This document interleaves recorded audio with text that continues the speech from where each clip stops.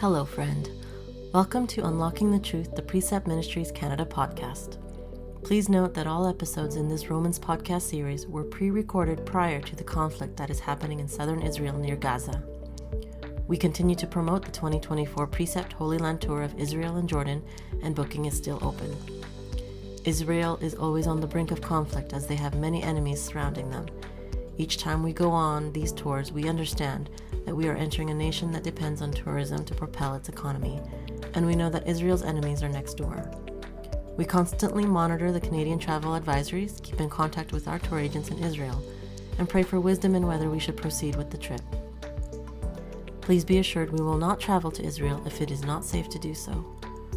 We press on in praying for peace in Israel in the land God gave them.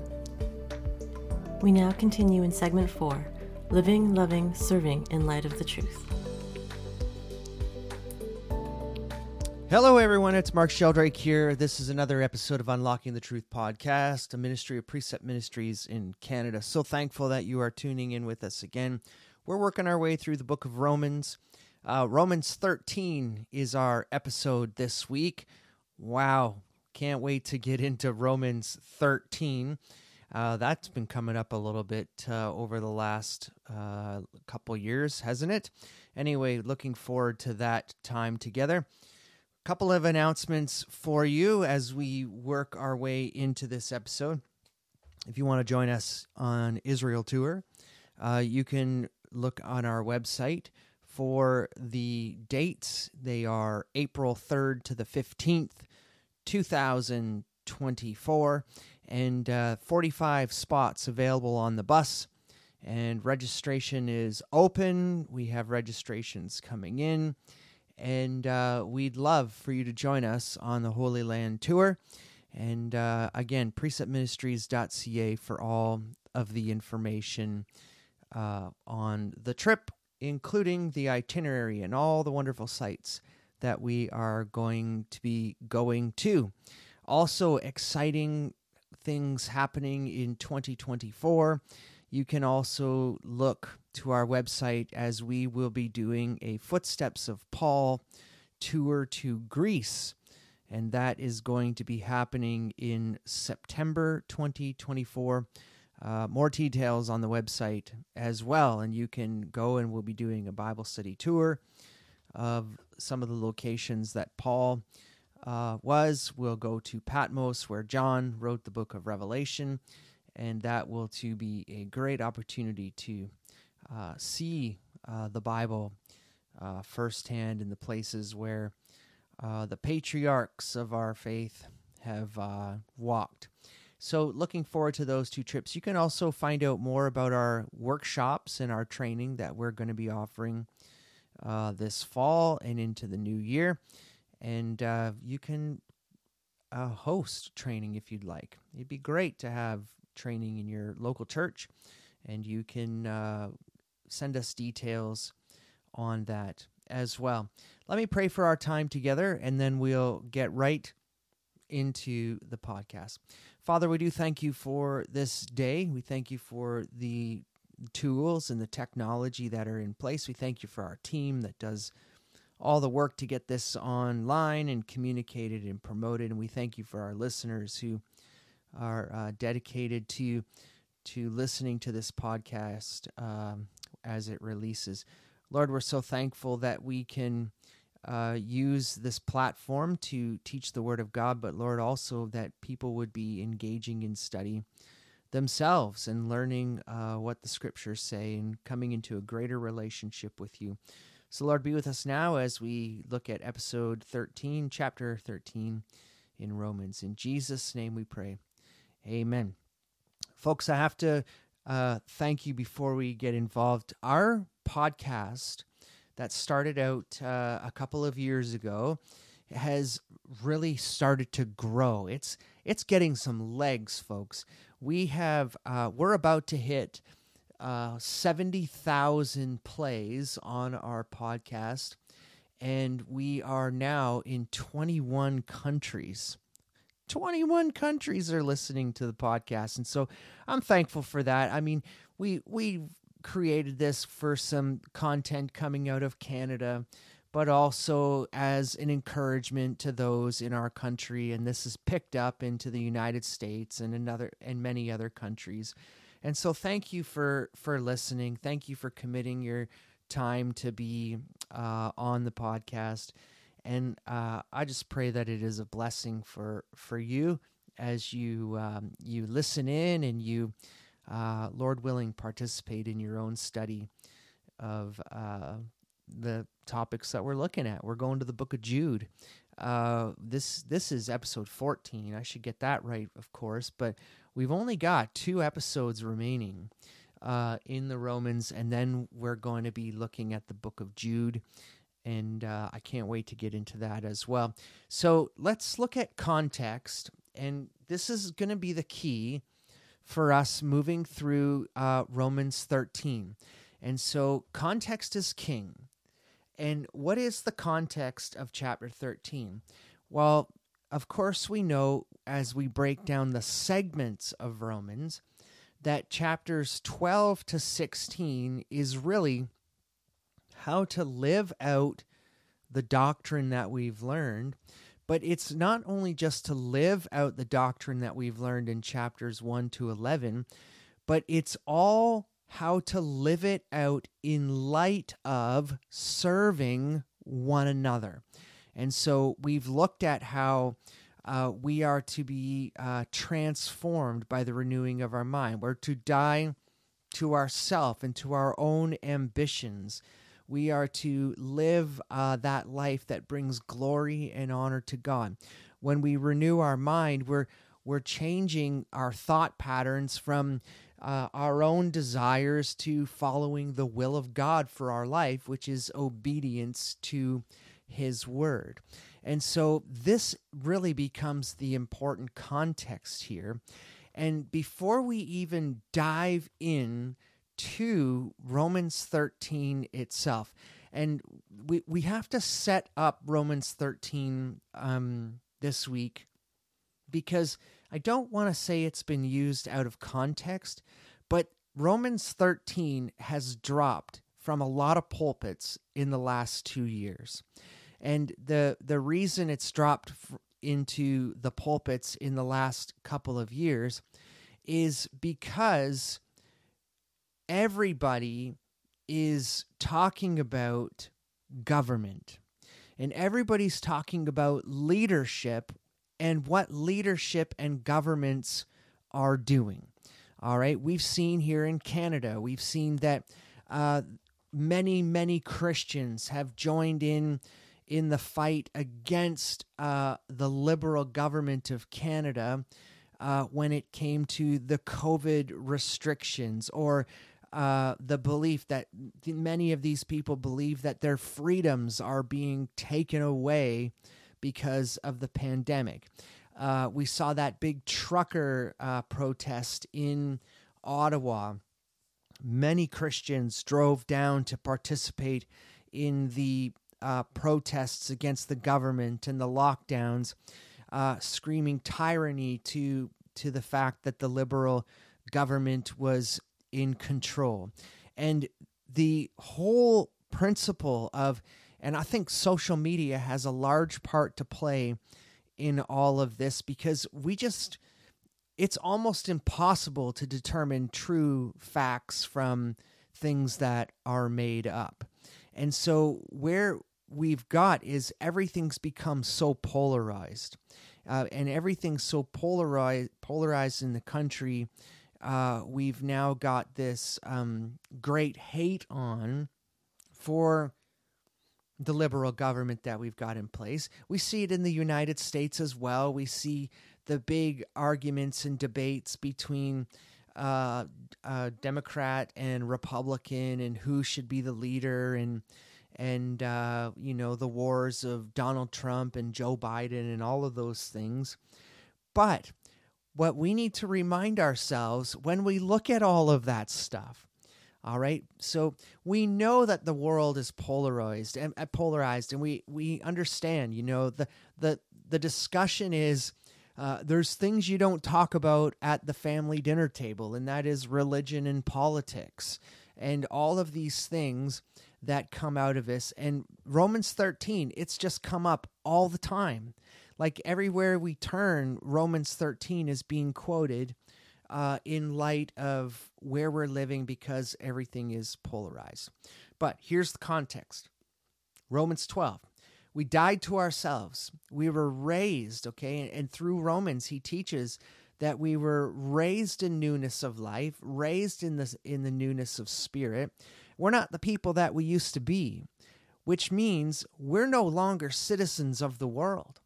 Paul says in Philippians 3:20 that our citizenship is in heaven, that we are actually sojourners in the land.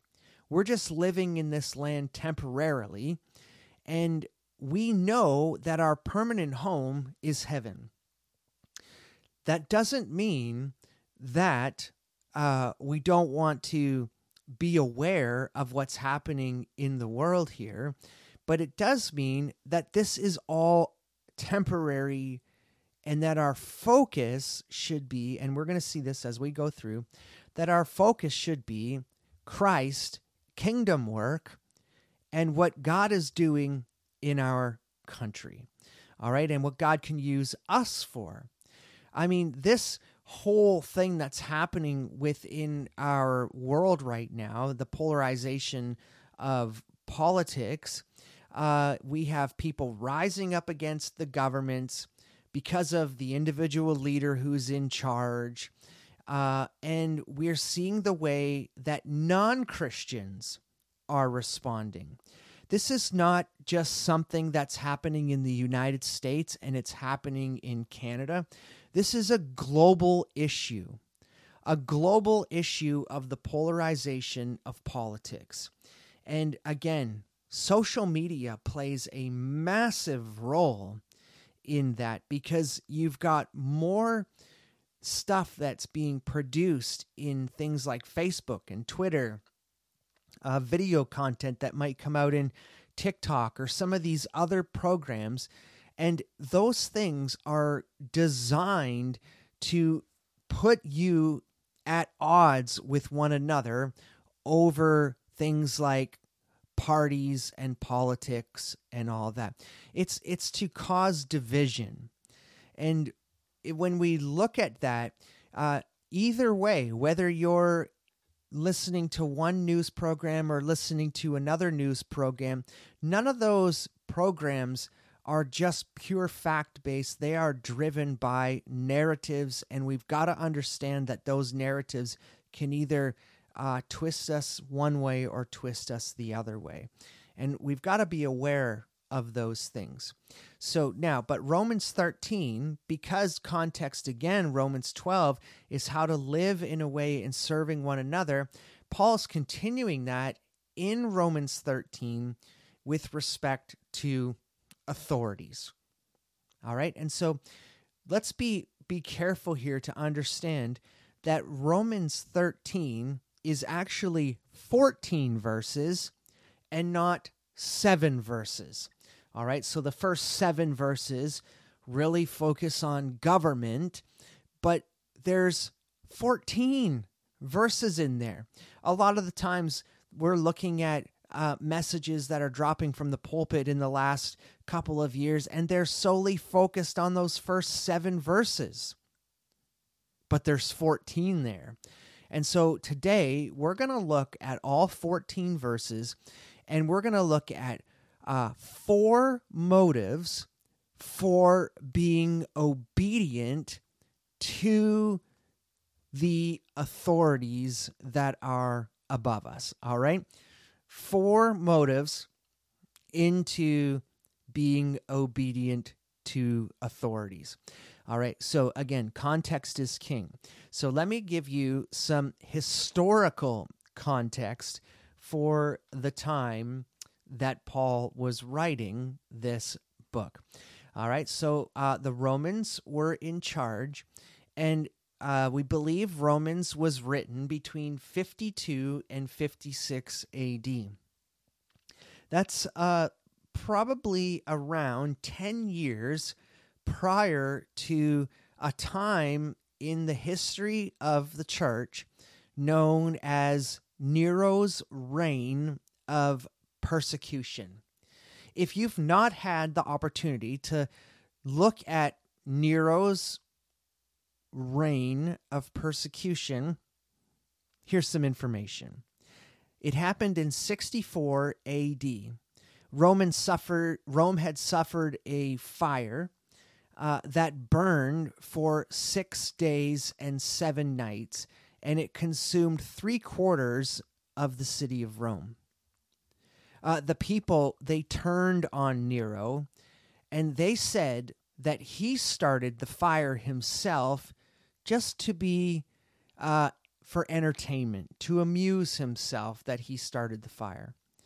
And so Nero, because he did not like the people coming at him and blaming him for this fire, he deflected the accusations and he blamed the Christians living in Rome.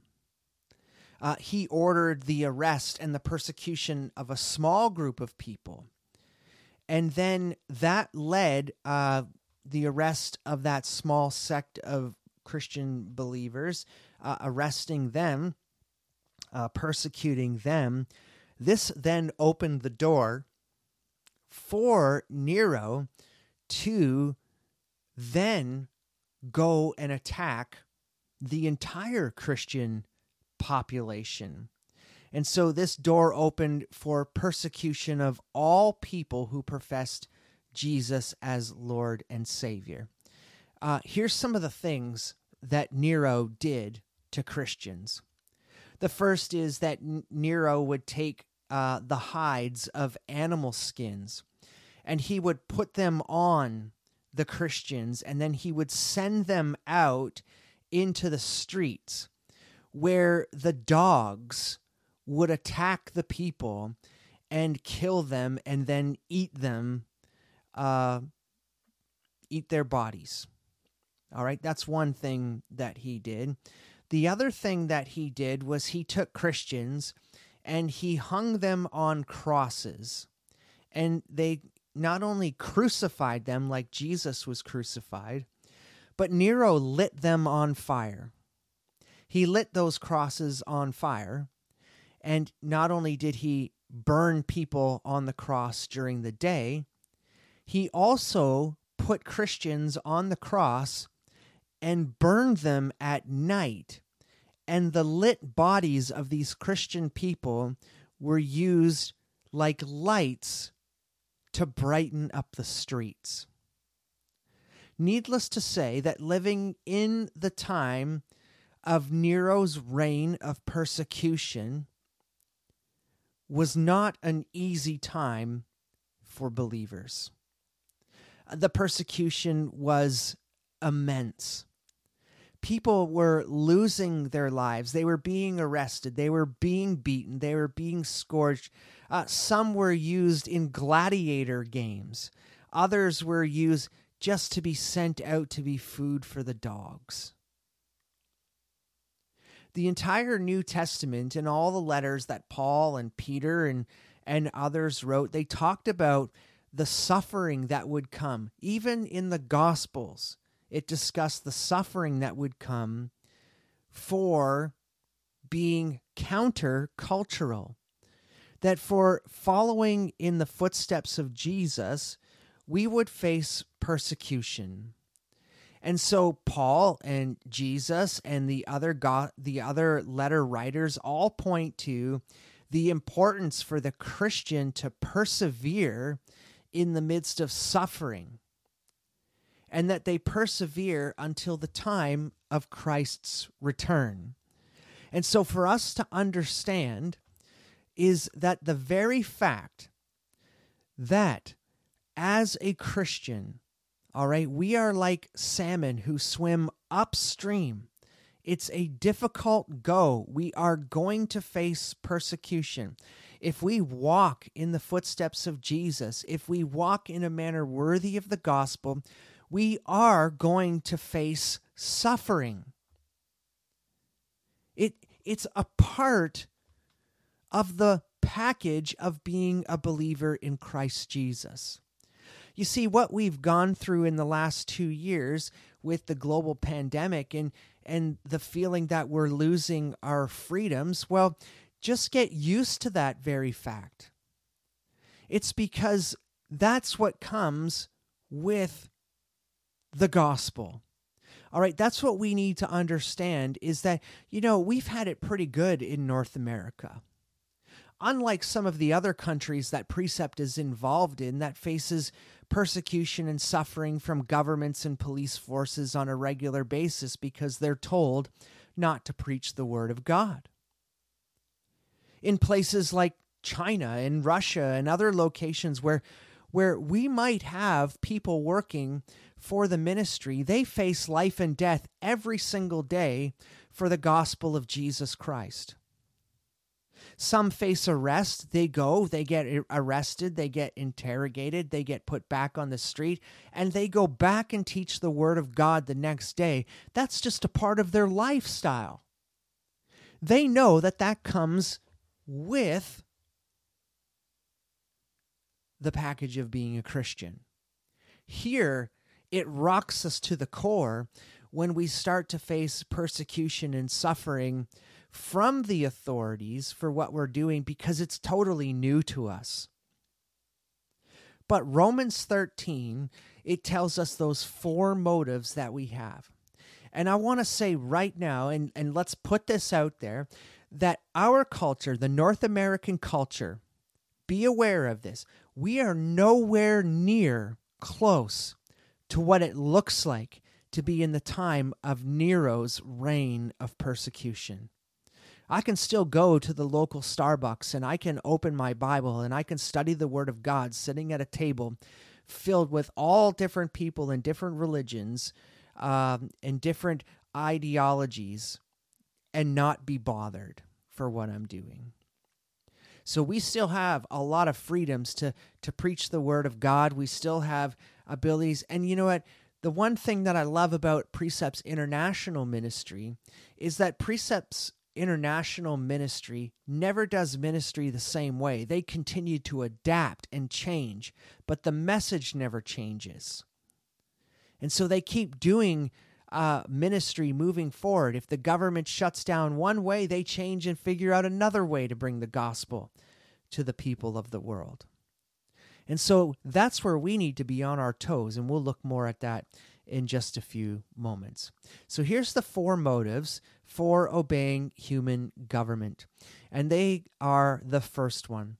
The first one is motive number 1, which is for wrath's sake, or we can better word that for the fear of wrath's sake. Let's look at Romans 13, verses 1 to 4. Every person is to be in subjection to the governing authorities, for there is no authority except from God, and those which exist are established by God. Therefore, whoever resists authority has opposed the ordinance of God, and they who have opposed will receive condemnation upon themselves. For rulers are not a cause of fear for good behavior, but for evil. Do you want to have a fear of authority? Do what is right, or do what is good, and you will have praise from the same. For it is a minister of God to you for good. But if you do what is evil, be afraid, for it does not bear the sword for nothing. For it is a minister of God, an avenger who brings wrath on the one who practices evil. All right, so let's look at this and break down these four verses, understanding that our first motive is for wrath's sake. Every person in verse 1 of chapter 13, every person, okay, so notice how Paul's using some words there and not giving us selective people. Every person, unbeliever and believer, Jew, Gentile, it doesn't matter. If you have a heartbeat, you are subject to the governing authorities. This here in the Greek is not an option. This is a command. All right. And so we are to be in subjection, which means to be under. We are to be under the governing authorities. And so because this is a command, Paul goes on to tell us that these things were instituted by God. All right, so God has instituted 4 authorities on this earth. All right, so let me give you these 4 authorities that he's put in place. Government over citizens. That's the first one. Church over all believers. That's number 2. Number 3 is parents over all children. And the third one, maybe the one we don't like, but it is master over employee, or as we would know, employer over employee. These are the 4 authorities that have been placed on this earth, and they have been established by God. God has put these things in place to bring order to the world. All right, so he's got these things to be in order for the world, because if they weren't in place, the world would be absolute chaos. Look at what we're going through now. People who resist the governing authorities that are over them. We've got chaos. We are in a place where we're seeing that chaos happen. We've seen where in the United States where you go up against the governing authorities and you have buildings burning down and streets that are on fire. Chaos. When there's no respect for the authority that's been put in place, you have complete chaos. Who would have ever thought a number of years ago that it would be completely okay to take out a gun and walk up to a police car and shoot a policeman in the car? No respect for the governing authorities leads to chaos. And so we're seeing that happen all around the world. We're seeing where things are changing drastically, that even some of the laws of the land that governments have put in place, they are changing those rules, and it's creating chaos. And so we need to understand that God has put these 4 institutes in place, these authorities on earth.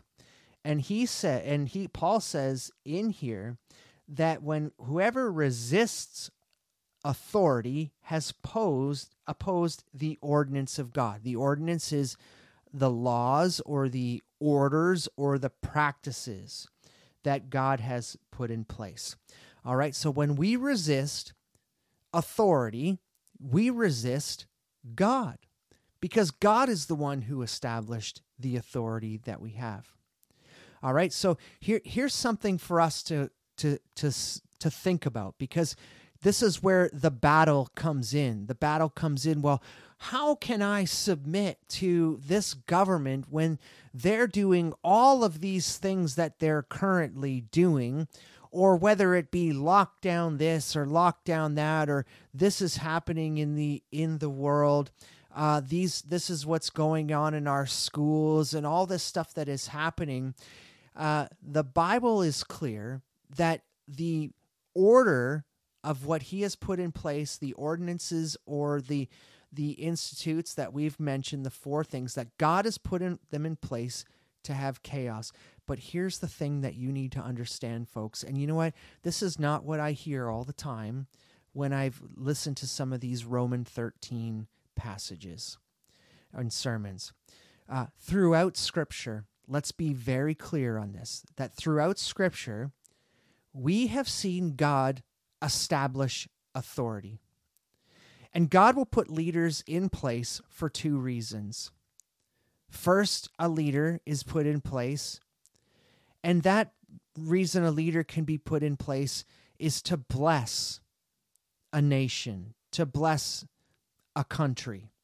All right. We saw that in the life of Josiah in Kings and Chronicles, Josiah purged the land of all of the idols. And during Josiah's reign, God brought blessings and success on them. When Solomon first started his reign with his intentions of being obedient to God, he brought great success. David brought great success and blessing because of his obedience to God, to the nation of Israel.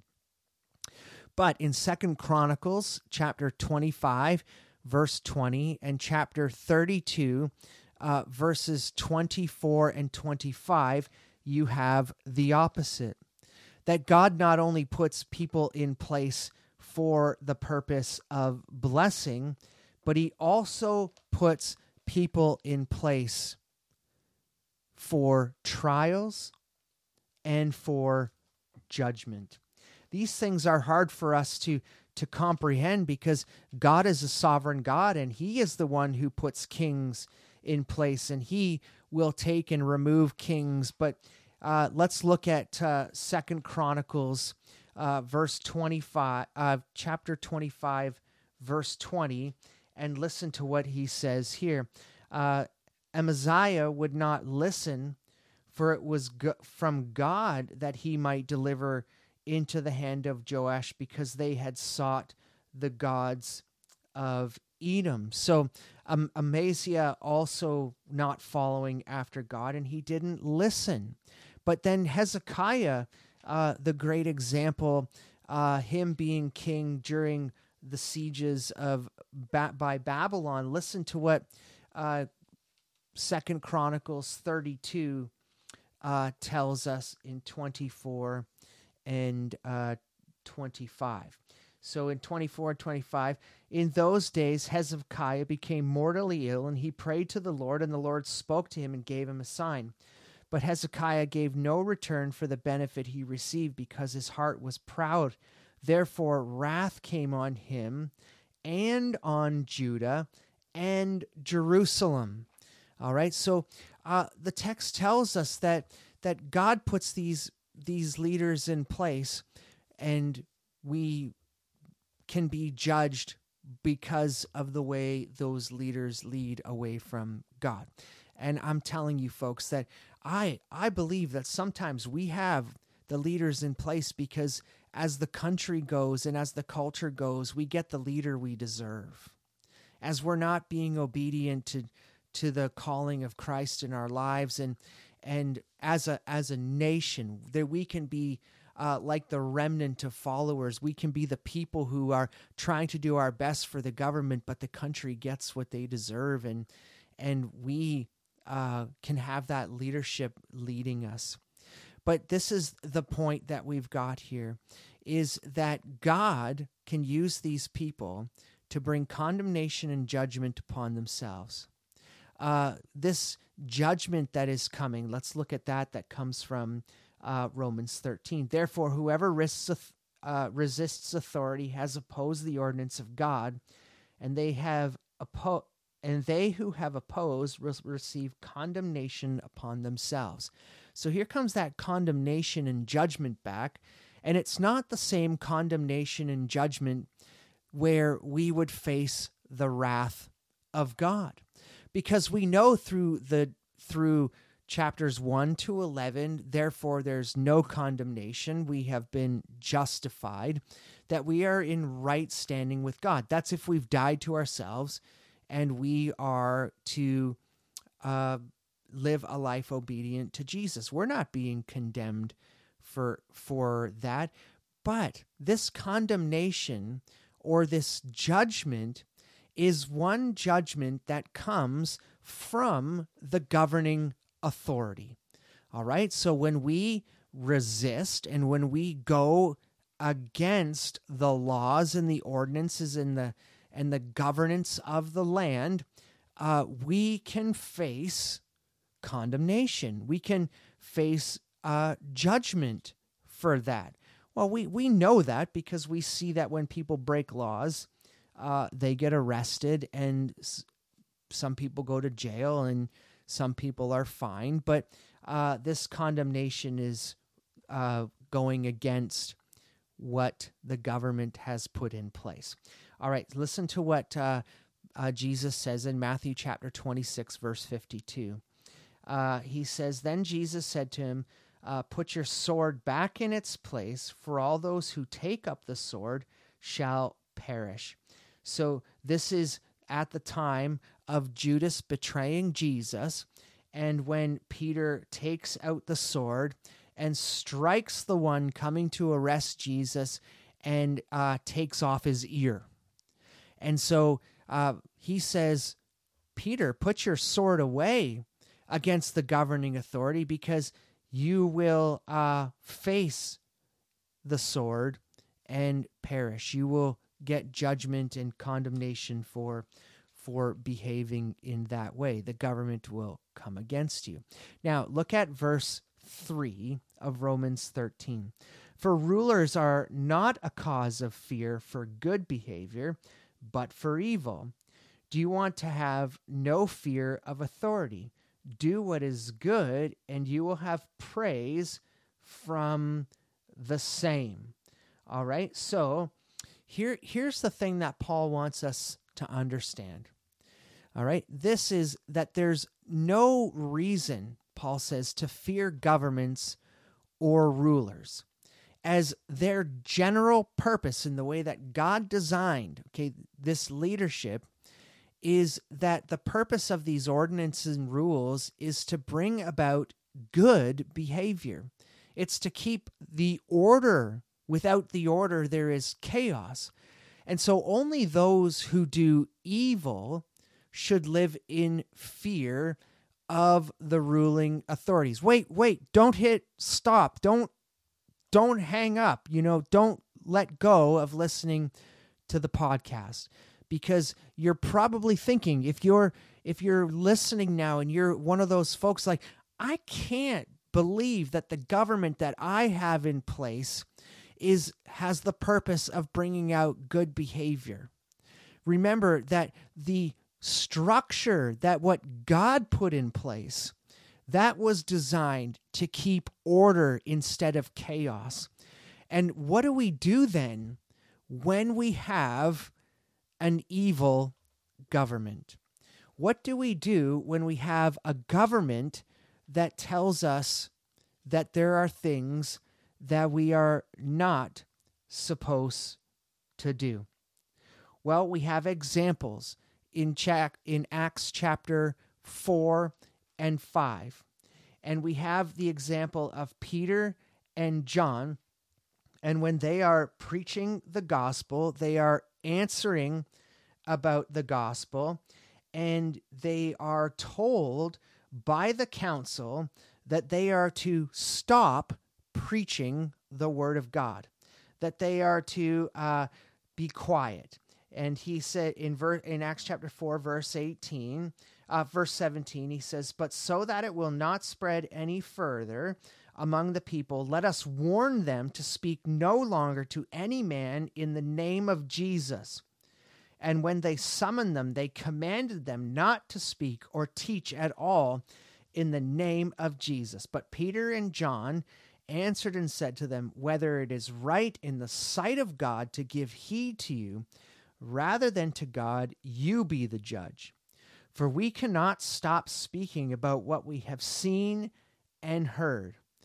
When they had threatened them further, they let them go, finding no basis on which to punish them on the account of people, because they were all glorifying God for what happened.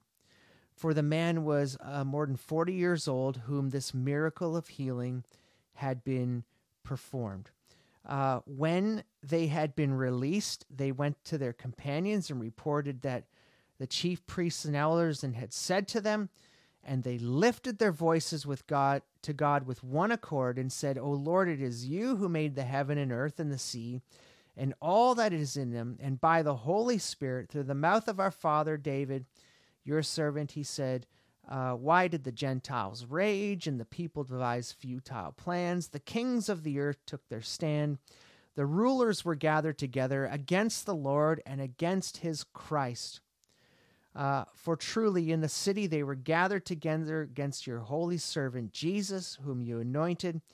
But Herod and Pontius Pilate, along with the Gentiles and all the people to Israel, to do whatever your hand and your purpose predestined to occur. And then he says in verse 29, now, Lord, take note of their hearts. Grant your bondservants may speak your word with all confidence, while he extended your hand to heal, and signs and wonders take place in the name of your holy servant, Jesus.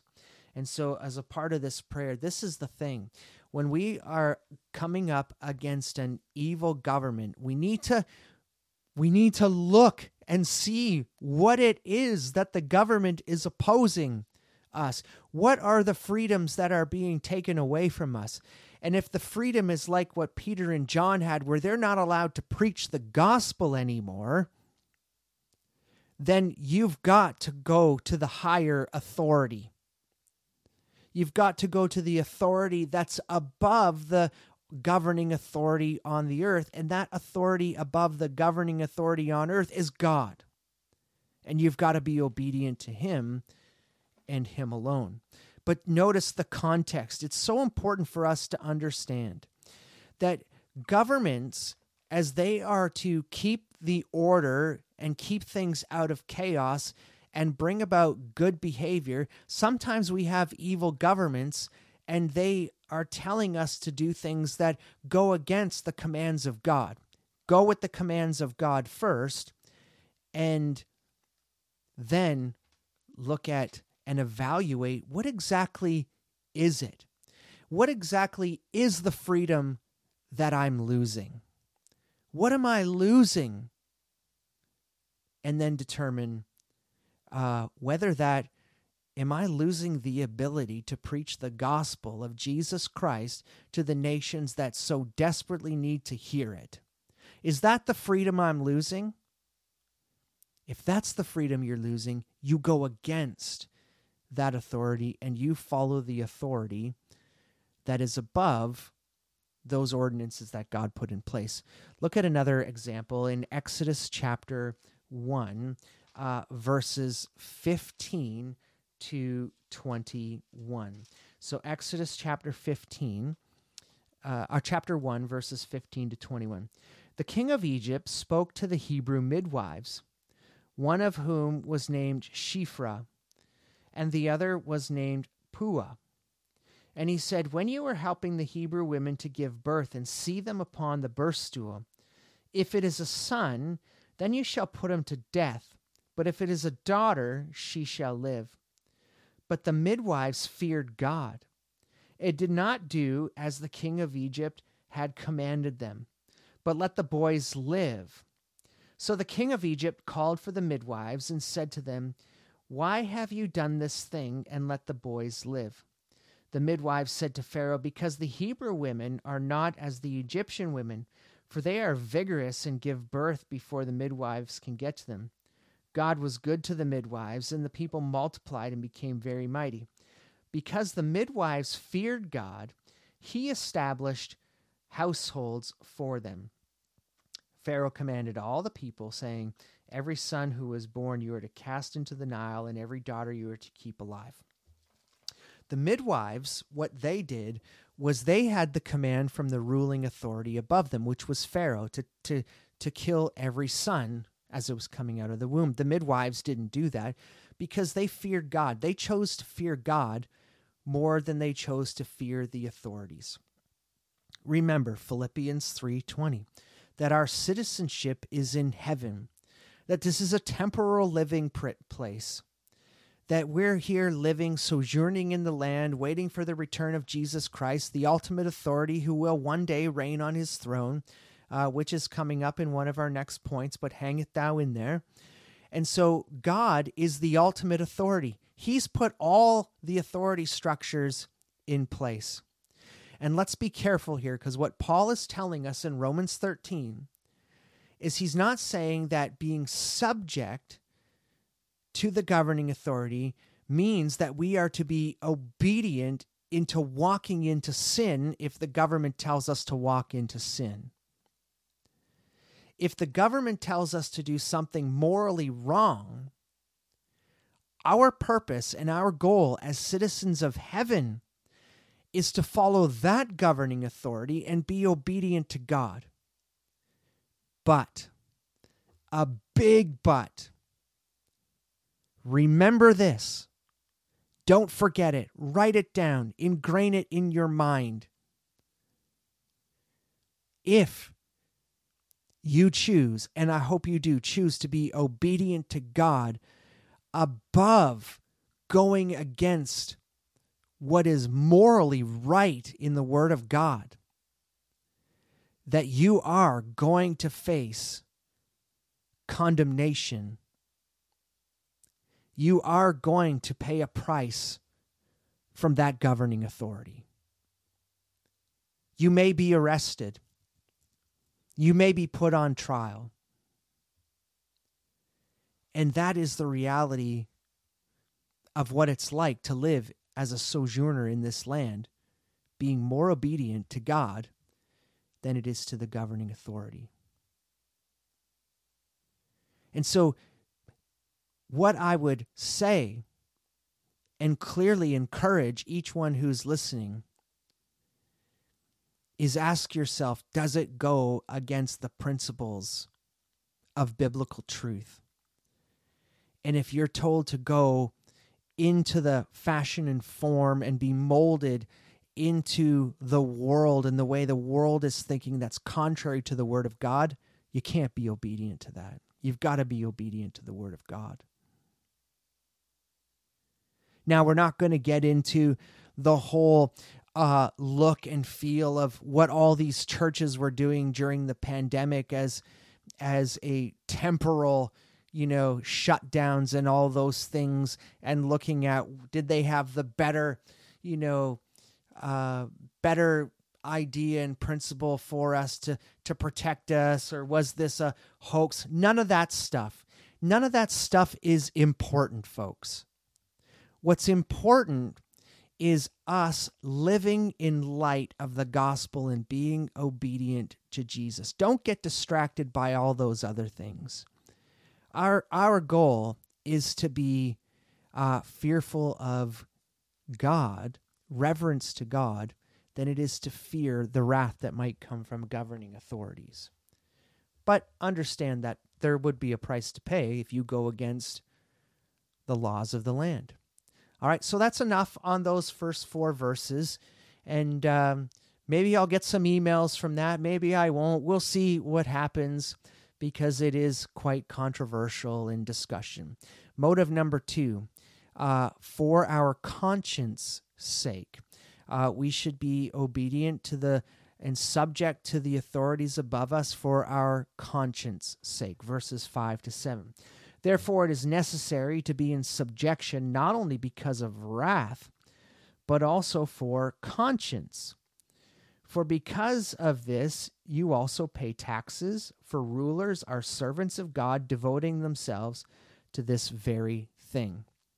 All right, so if fear isn't the motivator to keep you going, it can be a horrible motivator as well. But we need to be people who subject ourselves for the sake of conscience. Listen to what Paul says in Romans chapter 9, verse 1. I'm telling the truth in Christ. I'm not lying. My conscience testifies with me in the Holy Spirit. All right, so the Holy Spirit working in us and speaking to us about doing good. That's the purpose of the helper, is to help us to be conformed into the image of Christ and bring conviction to us when we are not doing good. 1 Timothy, let's look at 1 Timothy chapter 1, verse 5, and let's look at the principle of a good conscience. Listen to what Paul says here. But the goal of our instruction is to love from a pure heart and a good conscience and a sincere faith. This is kind of the basis of our living. All right, well, let's look at the opposite of good conscience. And so Titus addresses the principle of a bad conscience. All right, so first, Titus chapter 1, verse 15. To the pure, all things are pure, but to those who are defiled in unbelieving, nothing is pure, but both their mind and their conscience are defiled. And so there's a path. There's a path that we can see when it comes to the conscience within us. A defiled conscience leads to a callous conscience. So let's look at the example of a callous conscience in 1 Timothy chapter 4, verse 2. But the Spirit explicitly says in the later times that some will fall away from the faith, pay attention to deceitful spirits and doctrines. That's verse 1. By the means of hypocrisy of liars, seared in their own conscience with a branding iron.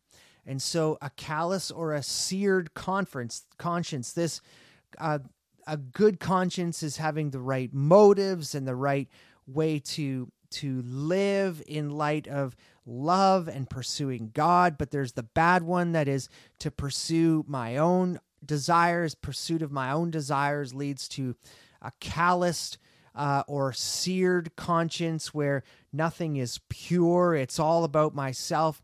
And that calloused or seared conscience, as Paul says, leads to 1 Timothy 1:19, which is a rejected conscience.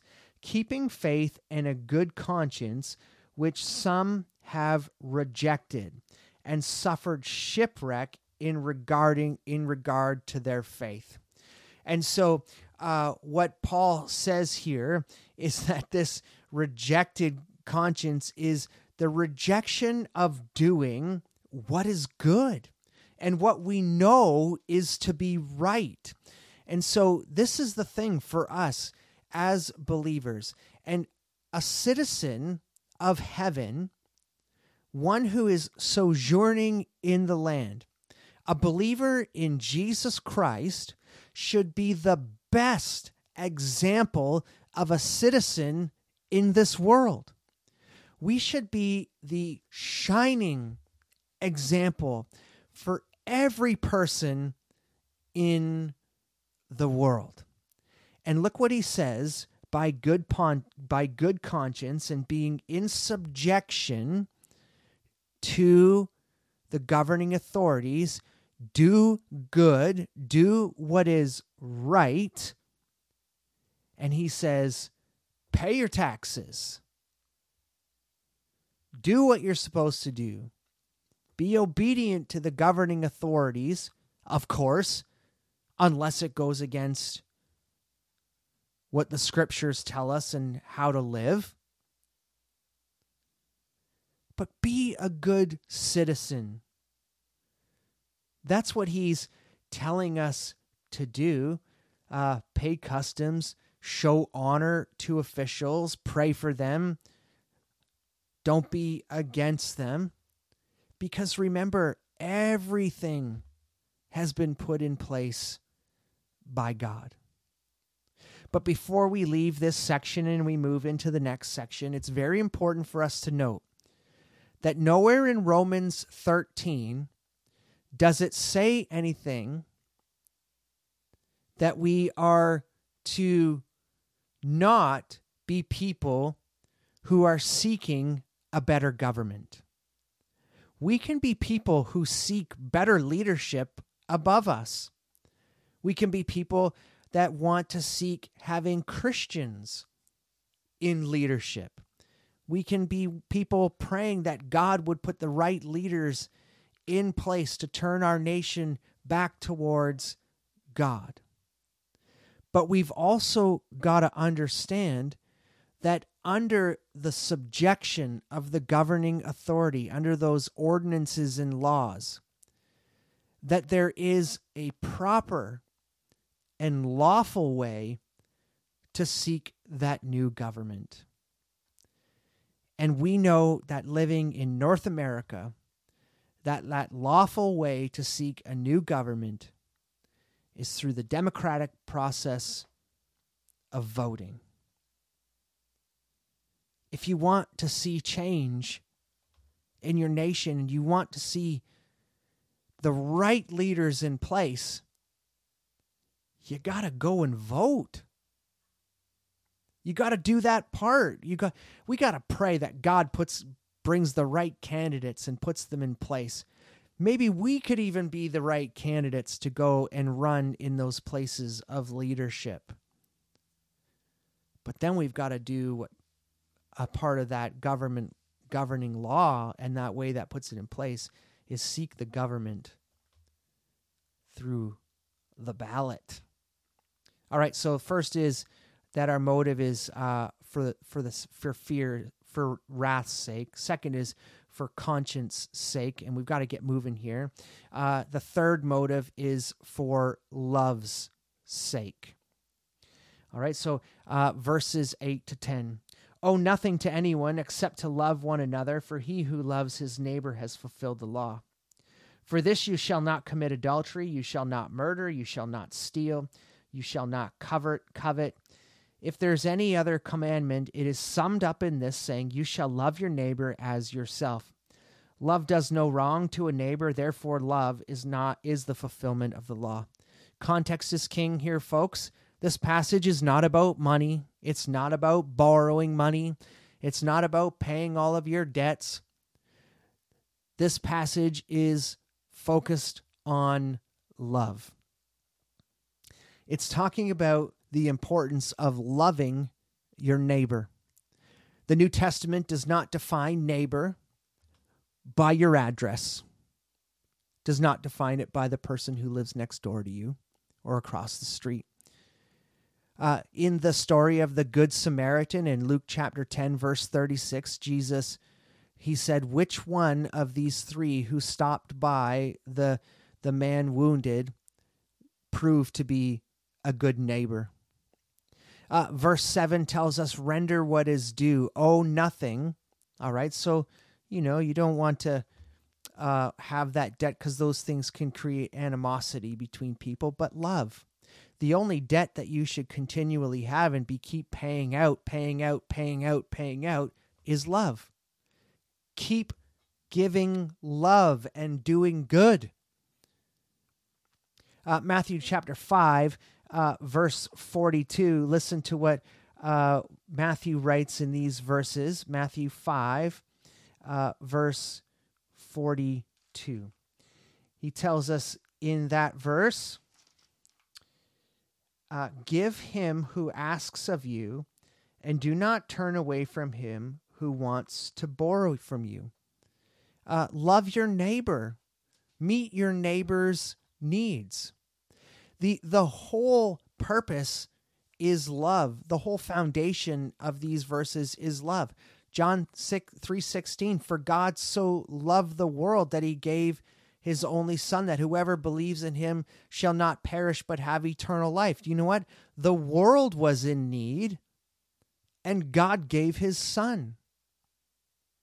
You see, the reality is that more people are going to be won to the gospel of Jesus Christ through love than they are through strife.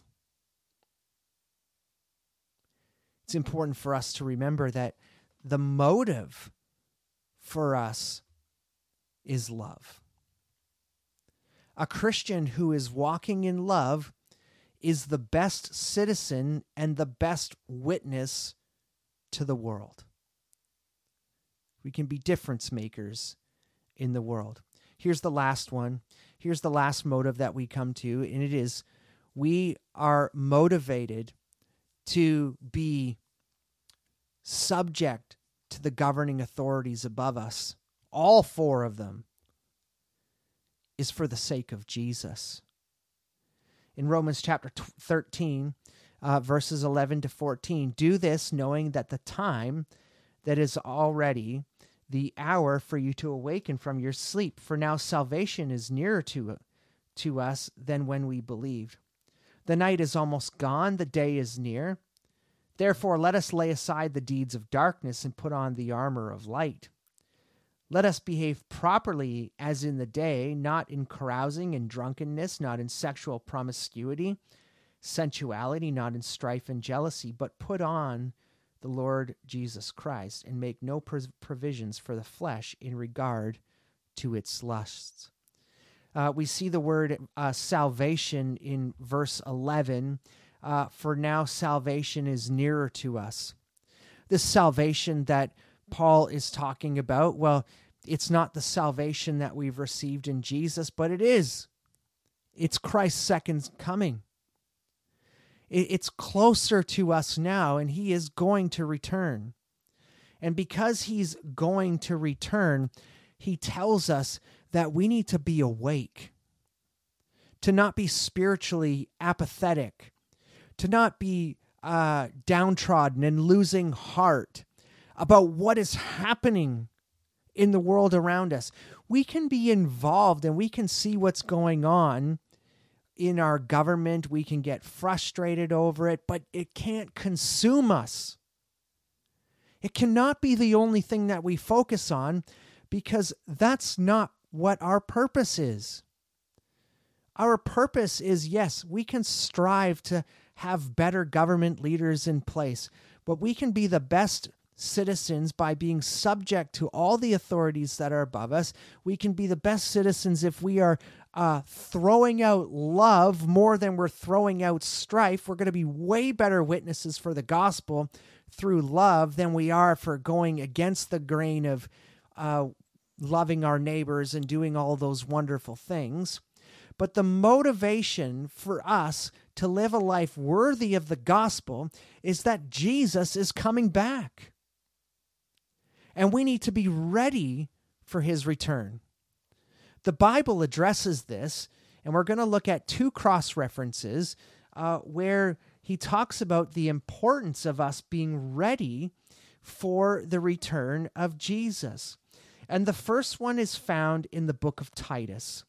All right, and so in Titus, we're going to see this in chapter 2, verses 11 to 13. For the grace of God has appeared, bringing salvation to all men, instructing us to deny ungodliness and worldly desires, to live sensibly, righteously, and godly in the present age, looking for the blessed hope and the appearing of the glory of our great God and our Savior, Jesus Christ. No longer, Romans 12, don't live like you used to and be conformed to the world. You are to live the transformed life, living a life that brings glory and honor to God, looking for the return of Jesus Christ, because it's coming, Paul says. The time is nearer for his return. Look at 1 Peter chapter 4, verses 7 to 11. He says, "The end of all things is near. Therefore, be of sound judgment and sober spirit for the purpose of prayer. Above all, keep fervent in your love for one another, because love covers a multitude of sins. Be hospitable to one another without complaint. As each one has received a special gift, employ it in serving one another as good stewards of the manifold grace of God. Whoever speaks is to do so as one who is speaking the utterances of God, and whoever serves is to do as though serving by the strength which God supplies, so that in all things God may be glorified through Jesus Christ, to whom before the glory and dominion forever and ever. Amen."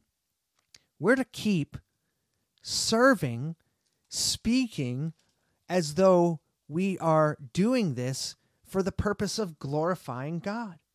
We're to be sober of spirit, to be awake. 2 Peter tells us to be looking for and hastening the coming day of God. And so when he comes back into Romans 13, Paul is telling us through Romans 12, you're different. You're not who you used to be. You used to be conformed to the world, but now you're transformed. And a part of being transformed is being in subjection and being respectful of those for positions of leaders that are above you. That includes your boss, your parent, your church, and your government. All of those things. Be a good citizen. Seek out the common good, as he said in chapter 12. All of these things we are to be doing. And he's telling us to behave properly. That sin no longer reigns in our life and should not be a part of a believer. That because Christ is returning soon, we need to be living a life that brings glory and honor to God. He tells us in verse 14, put on Christ. This is mentioned multiple times through the Bible. Put on Christ. And let's look at a couple. 2 Corinthians chapter 3, verse 18. 2 Corinthians 3, 18. Listen to what he says. But we, with all unveiled face, beholding in a manner of glory of the Lord, are being transformed into the same image from glory to glory, just as from the Lord of the Spirit. We are people being transformed. We no longer look like the world anymore. We no longer live by the teachings of the world. We live by the teachings of Scripture, and we want to be conformed into the image of Christ, not into the image and shape of the world. Galatians chapter 4, verse 19. Galatians 4:19. My children, with whom I am again in labor, until Christ is formed in you. Be like Jesus.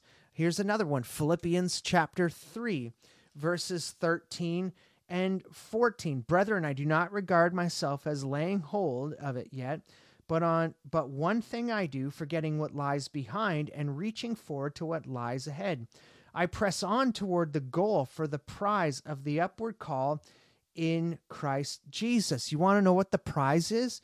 Well, you can go back and listen to the Philippians podcast, but the prize is being like Christ. And so all of this is getting ready for the return of Jesus Christ. Listen to 1 John. 1 John chapter 3, verses 2 and 3. Beloved, now we are children of God. It has not appeared as yet what we will be. We know that when he appears, we will be like him because we will see him just as he is. And everyone who has this hope fixed on him purifies himself just as he is pure. There is coming a time when Jesus Christ is going to return, and he's going to set up his government. You know, we can get all up in arms about what our government is doing, and I'll be honest with you, I don't like what our government is doing, but I still get to preach the word of God. I get to preach it on this podcast. I haven't been shut down yet. Apple, Spotify, SoundCloud, none of them have shut us down. We can still send the word of God out through the airwaves of the internet. We get to travel around the country teaching the word of God, and I'm going to keep doing that. Even when I'm told not to, I'm going to keep preaching it. I'm going to keep preaching and talking about what the biblical definition of marriage is. I'm going to keep talking about the truth of God's word. We've already come back from doing the Truth Speaks workshop, and I would challenge you to bring that Truth Speaks workshop to you, because we are going to keep teaching the word of God no matter what. Never stop until the return of Jesus Christ. My motivation to live a life as a good citizen of this country, to be subject to all governing authorities, whether it be government, church, be parent or employer, employee, that I want to glorify Christ in all that I do because I am different than one of the world. And you see, this is what we need to understand, is that as we inch closer to the return of Jesus Christ, I want you to be aware of this, that governments are going to get more evil. Study 2 Thessalonians, and you will see what will happen in the final days of the tribulation. Who will be in charge, and what is going to happen, and what is going to be commanded down from the top of the leaders that are there. They will command idol worship. They will command taking on marks of the beast, and if you don't follow those things, you will die. And so we know that lawlessness is going to increase, and that as we inch closer to the return of Jesus Christ, we can look forward to the day that Christ sits on his throne, that Satan has been bound, that the false prophet and the beast have been cast into the lake of fire, that you and I, as believers in Jesus Christ, we will sit with Jesus and we will reign. And that's what we look forward to. That's the government that we seek. That's what we want to see happen as believers in Jesus. But until that time, we need to be good citizens of the world. We need to be people that look, and we use these four motives to live in light of glorifying Jesus Christ. 64 AD, Christians under the reign of Nero and his persecution. These Christians, they went to the cross, crucified like Jesus, but lit on fire so that their bodies lit the streets for Romans. They wore these animal skins on their bodies, and then they were mauled and attacked and killed by dogs. As we inch closer to the return of Jesus, we must understand that as much as Romans 13 applied to the church in Rome when they read it in 64 AD, when they read it in 52 and 56 AD, that Romans 13 still applies to us today. Why? Because it is the inspired Word of God. It is God's very voice speaking to us in the book of Romans, telling us how we are to live in this world until Christ's return. I want to look at one more passage with you before we wrap up, and that comes from 2 Timothy chapter 3, verse 12 to chapter 4, verse 5. And just listen to what Paul says in these verses regarding our subject today. Verse 12 says, "Indeed, all who desire to live a godly life in Christ Jesus will be persecuted. But evil men and impostors will proceed from bad to worse, deceiving and being deceived. You, however, continue in the things you have learned and become convinced of, knowing from whom you have learned them, that from childhood you have known the sacred writings, which are able to give you wisdom that leads to salvation through faith which is in Christ Jesus. All Scripture is inspired by God and profitable for teaching, for reproof, for correction, for training in righteousness, so that the man of God may be adequately equipped for every good work.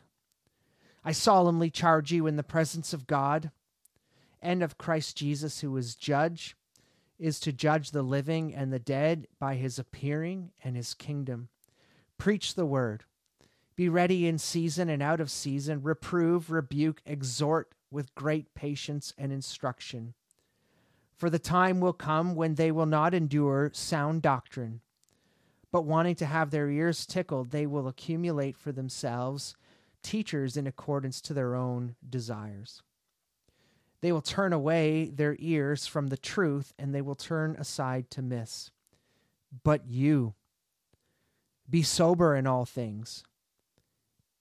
Endure hardship. Do the work of an evangelist and fulfill your ministry. Christ is coming, folks. Get out there. Live a life that brings glory and honor to God. Do good. Be obedient to the word of God and preach it to all that will hear. Father, we do thank you for the time that you have given us today. We thank you for Romans 13 and all that it has in there. And Lord, I pray that you would speak to our hearts today and you would challenge us to really have us think about how we live in light of these commands? Lord, do we look different from the world? Do we live our lives in subjection to you and understanding that all those leaders that we have in place and all those authorities that are above us, you put that practice and that standard into place? And Father, we do know that we have governments that don't align to your word. We know that we have leaders that don't align to your word, that are pushing agendas that are sinful and disgraceful. And Lord, we pray for their souls, and we pray that somebody within that government would have the opportunity to preach the gospel to them and their lives would be transformed. That by their transformation, that they would seek to do good in your eyes and not good for the appeasement of the people.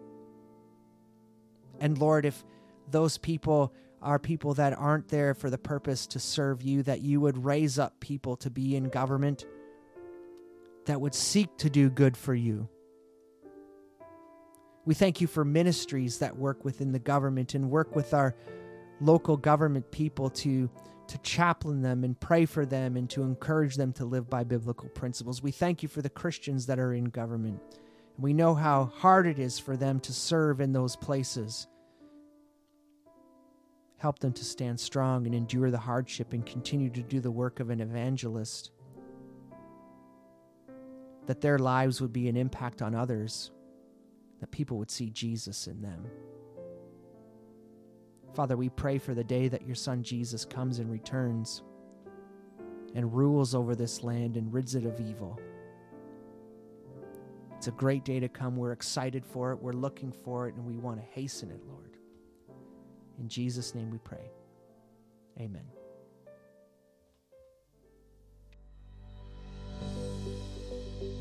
We appreciate you in joining us in this series of Unlocking the Truth with Precept Ministries Canada.